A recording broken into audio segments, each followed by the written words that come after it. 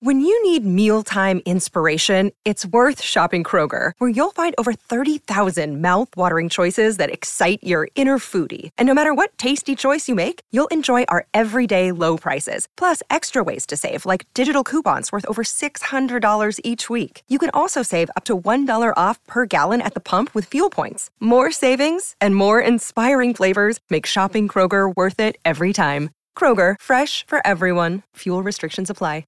Another day is here, and you're ready for it. What to wear? Check. Breakfast, lunch, and dinner? Check. Planning for what's next and how to save for it? That's where Bank of America can help. For your financial to-dos, Bank of America has experts ready to help get you closer to your goals. Get started at one of our local financial centers or 24/7 in our mobile banking app. Find a location near you at bankofamerica.com/talktous. What would you like the power to do?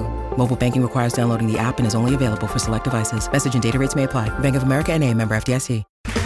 Okay, round two. Name something that's not boring. A laundry? Ooh, a book club. Computer solitaire, huh? Ah, sorry, we were looking for Chumba Casino. That's right, ChumbaCasino.com has over 100 casino-style games. Join today and play for free for your chance to redeem some serious prizes.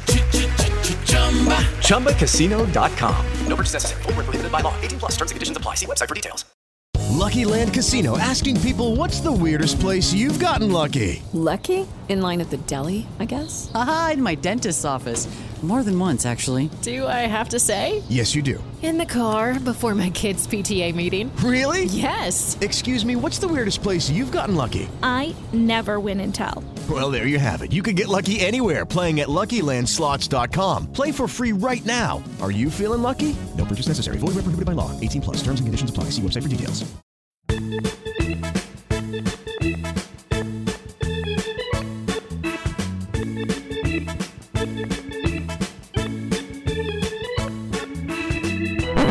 Good morning and welcome to Leading Off with True Blue LA. It is Monday, October 3rd.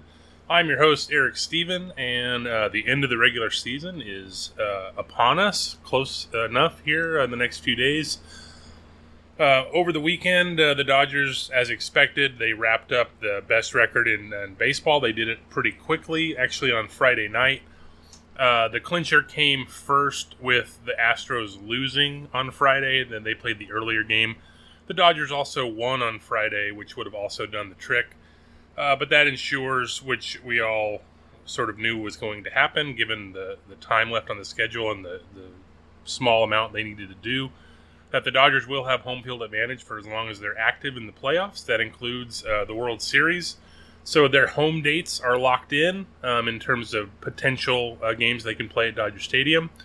That makes basically their entire 6-game series against the Rockies basically an academic exercise. Nothing is going to change in the standings. It's just more about keeping the regulars active, getting everyone their reps in, but also trying to not get anyone hurt and keep everyone as healthy as possible. The Dodgers were cautious with Justin Turner the last week. He had I believe, I love the term shin burger. That's what Tim Neverett called it.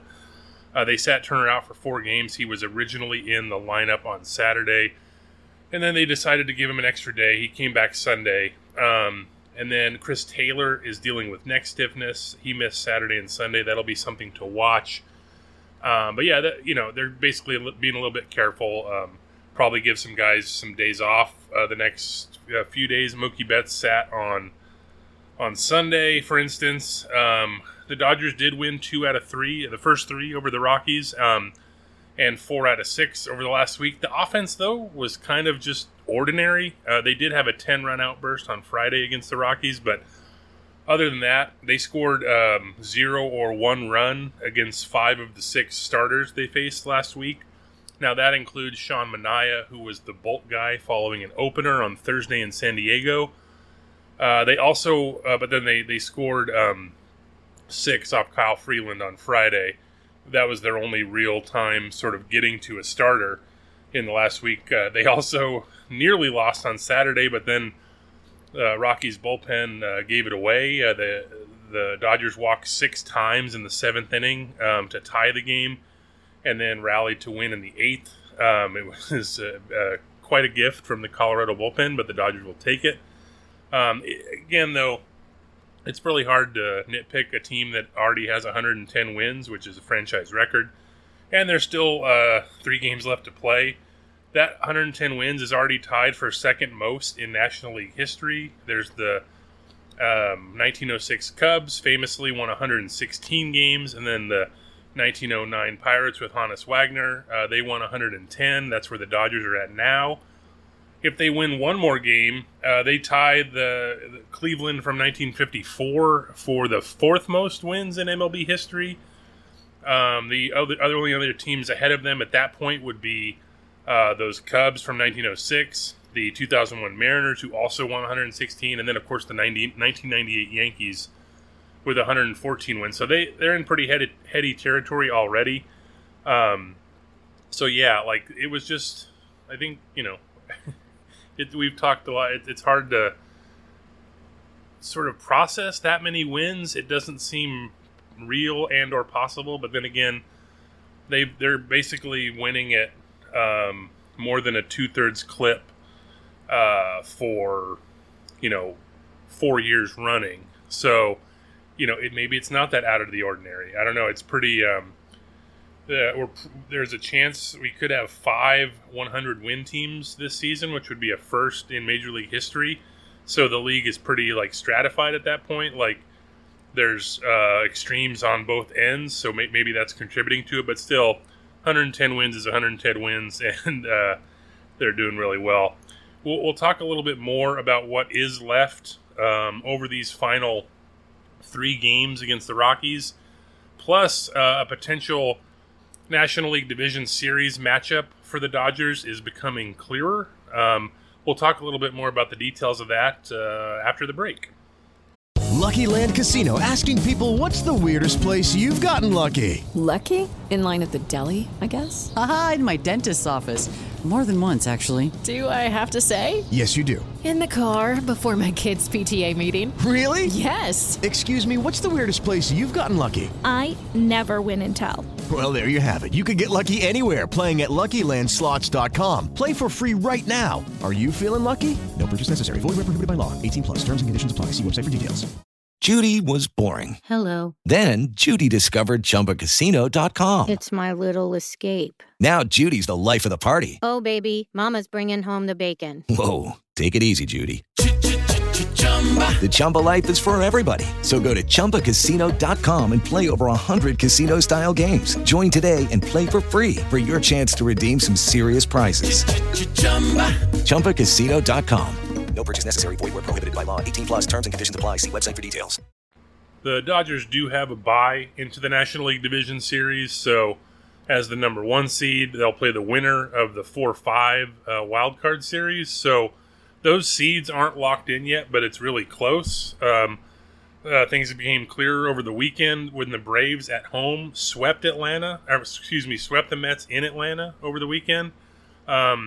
Dansby Swanson and Matt Olson hit home runs in all 3 games. They beat DeGrom and Scherzer the first 2 nights. They beat Chris Bassett on Sunday.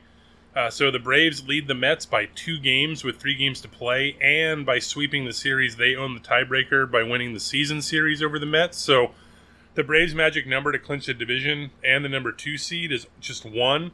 That pretty much locks in the Mets as the number 4 seed. Like, again, the Mets need 6 out of 6 things to go their way these last 3 days of the season, so to win the division. So that's probably not going to happen. So if the Mets are the 4 seed, they play the 5 seed in the wild card round, so they get all 3 games in New York, or potentially all 3 games in New York. The Padres clinched a playoff berth Sunday when the Brewers lost, so San Diego's either going to be the 5 or the 6. Now it's up to the Phillies to sort of decide that other spot. The Padres are up 1 on the Phillies. The Padres have 87 wins. The Phillies have 86. But the Phillies own the tiebreaker. So the Padres' magic number for the number 5 seed is 3. So they need 3 out of 6 things to go their way to get the 5 seed. The Phillies' magic number to eliminate the Brewers, who are the last team looking in right now, is 1. So Phillies are almost certainly going to be in as well. It's just a matter of, are they the 5 or the 6? The Phillies need 4 out of 6 outcomes to go their way to get the 4 seed. The Phillies play at Houston. The Padres are home to the Giants. So, I mean, it's looking likely. It's not, again, not set in stone, but it looks like Mets-Padres is going to be the 4-5, which is it's a pretty good series. And that's, that's a tough opponent for the Dodgers as the 1 seed compared to like a Cardinals-Phillies series going to the number 2 seed. But I will say this, the Mets' big sort of calling card obviously is having DeGrom and Scherzer going in a short series, but the advantage of not having to play the wild card round is that if the Mets are a wild card team and advance, like they would only be able to pitch DeGrom and Scherzer once each in the NLDS and not till games like 2 and 3. So the Dodgers are in a good spot in that regard if it does end up being a Dodgers-Mets NLDS. And then again, that's just the advantage built in by, clinching that bye, getting to set your pitching rotation, having a rested bullpen, all that sort of stuff. Also, the Mets, the Dodgers, have a much better offense than the Mets. Now, the Dodgers did lose 4 of 7 games to the Mets. So again, it's the playoffs. Anything could happen. But if you're going to play the Mets, playing them after a wild card series that you didn't have to play is probably the best case scenario in that regard. But again, it'll all shake out over the next week, and we'll talk more about the actual matchup when it becomes clearer. But that's what it's looking like as of now. These last 3 games, there's a few sort of personal statistical things to sort of shoot for, I guess, on the Dodgers. Julio Urias has the inside track on the ERA title. He already leads the National League at 212.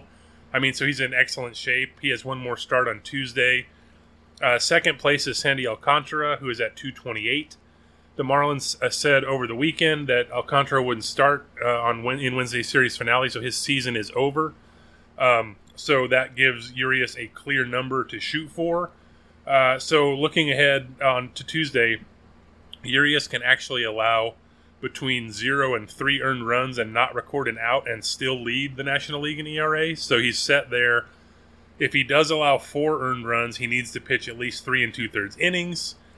If somehow he's left in to give up 5 earned runs, he would need to pitch 7 2/3. I doubt that would even happen, especially considering that Andrew Heaney is going to back him up on Tuesday. So not sure if it's going to be a completely abbreviated outing for Urias, but I would imagine 6 innings tops at that point, and maybe even 5 with Heaney sort of playing the bulk role, as to what his potential October role might be, or maybe it's only a 3-inning thing for him. We'll see. But so that's for Urias. Freddie Freeman. His lead in batting average in the National League is getting closer. He's at 327 entering Monday. Jeff McNeil had 3 hits Sunday night. He's at 326. Freeman also leads the National League in on-base percentage, hits, and doubles. He needs 2 RBIs for 100 and 4 hits for 200. Trey Turner is more of a long shot now to reach 200. He's at 191 hits with 3 games to play, so obviously needs 9 more hits in those 3 games. Probably not going to happen, but hey, if it does, good for him. Turner is also 3 RBIs shy of 100, which he's never done. Turner has 39 doubles on the season. If he hits 1 more, he'll join Freeman, who has 46 doubles, and Mookie Betts, who has 40, to give the Dodgers 3 players with 40 doubles for the first time ever. Mookie Betts, to get to 40, hit 5 doubles in the last week. He and Freeman are also tied atop the National League with 116 runs scored. That's something to watch over the last 3 games. Turner scored his 100th run on Saturday. It's the first time the Dodgers have had 3 players score 100 runs in the same season since 1962. That was Maury Wills, Willie Davis, and Tommy Davis. So those are some sort of statty things to look at for the next 3 days. The Dodgers on Sunday used Andre Jackson to reset the bullpen.